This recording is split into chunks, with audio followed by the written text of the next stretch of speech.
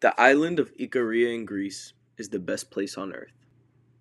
This is definitely a biased opinion, as I'm from there, but no good speech is objective, anyways. They call it Ikaria because it is said this is where the mythological figure Icarus landed when he flew too close to the sun. His father Daedalus told him, "Don't get too close to the sun, because your wings will melt." But he was having so much fun that that's exactly what happened. But when I go there, I feel the opposite. I feel like I've been saved. I've questioned why I love it there so much. And it all boils down to one thing: it's the vibe, for lack of a better word. The combination of beautiful beaches, warm weather, delicious food, picturesque scenery, it's all amazing. But if you took their lifestyle out of the equation, it would just be another Greek island to visit, a tourist destination like Santorini or Mykonos. The lifestyle makes this place so special. Nobody stresses about anything. In fact, very few people wear watches or have clocks in their homes. If you schedule a time to meet, it's a suggestion. If you expect people to be on time, you're going to be disappointed. But for some reason, it's not a bad thing there. You just tell people to meet you earlier. Because if they're not rushing, you shouldn't either. They know best. Because the island is so small, most people will know you. And if not, they know someone you're related to.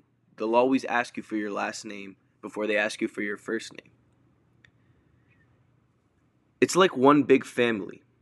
Hitchhiking is common there. Crime is non existent because everyone is watching and interacting. And it's not uncommon to discipline a neighbor's child or check on their animals for them.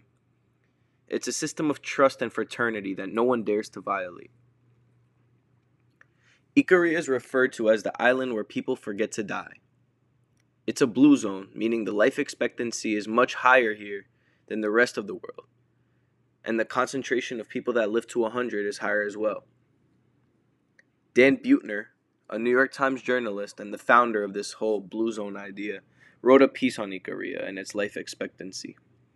He touched on things like diet and exercise for the most part. But if it were that simple, everyone would be living forever. Their culture and societal behaviors are the secret, not olive oil or wine. So they nap almost every day, and as soon as they wake up from it, they go to party all night long at festivals. There's dancing, drinking, laughing, eating, and there's one almost every night. 18-year-olds partying with 50-year-olds would be a strange sight here, but is an everyday thing there. This community that they have built and they try so hard to protect is something I don't see here in New York or America in general. There's always a helping hand around or a shoulder to lean on.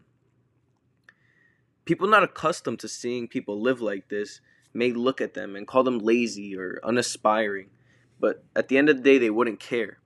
This island is their hometown, but they love it so much that they want to grow up and carry out the rest of their lives here, even after finishing school. They are the happiest people I've ever met, even through poverty and unemployment and family struggles and tragedies. They live in the moment, which is something we can all do more of. To stop worrying about the future when you haven't appreciated the present.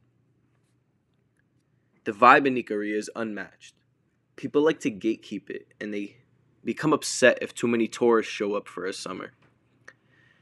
But when you can put your ordinary way of living to the side and partake in it, you see why they want to come. You learn things you can take home with you. I truly believe this one little island can make the world better to live on.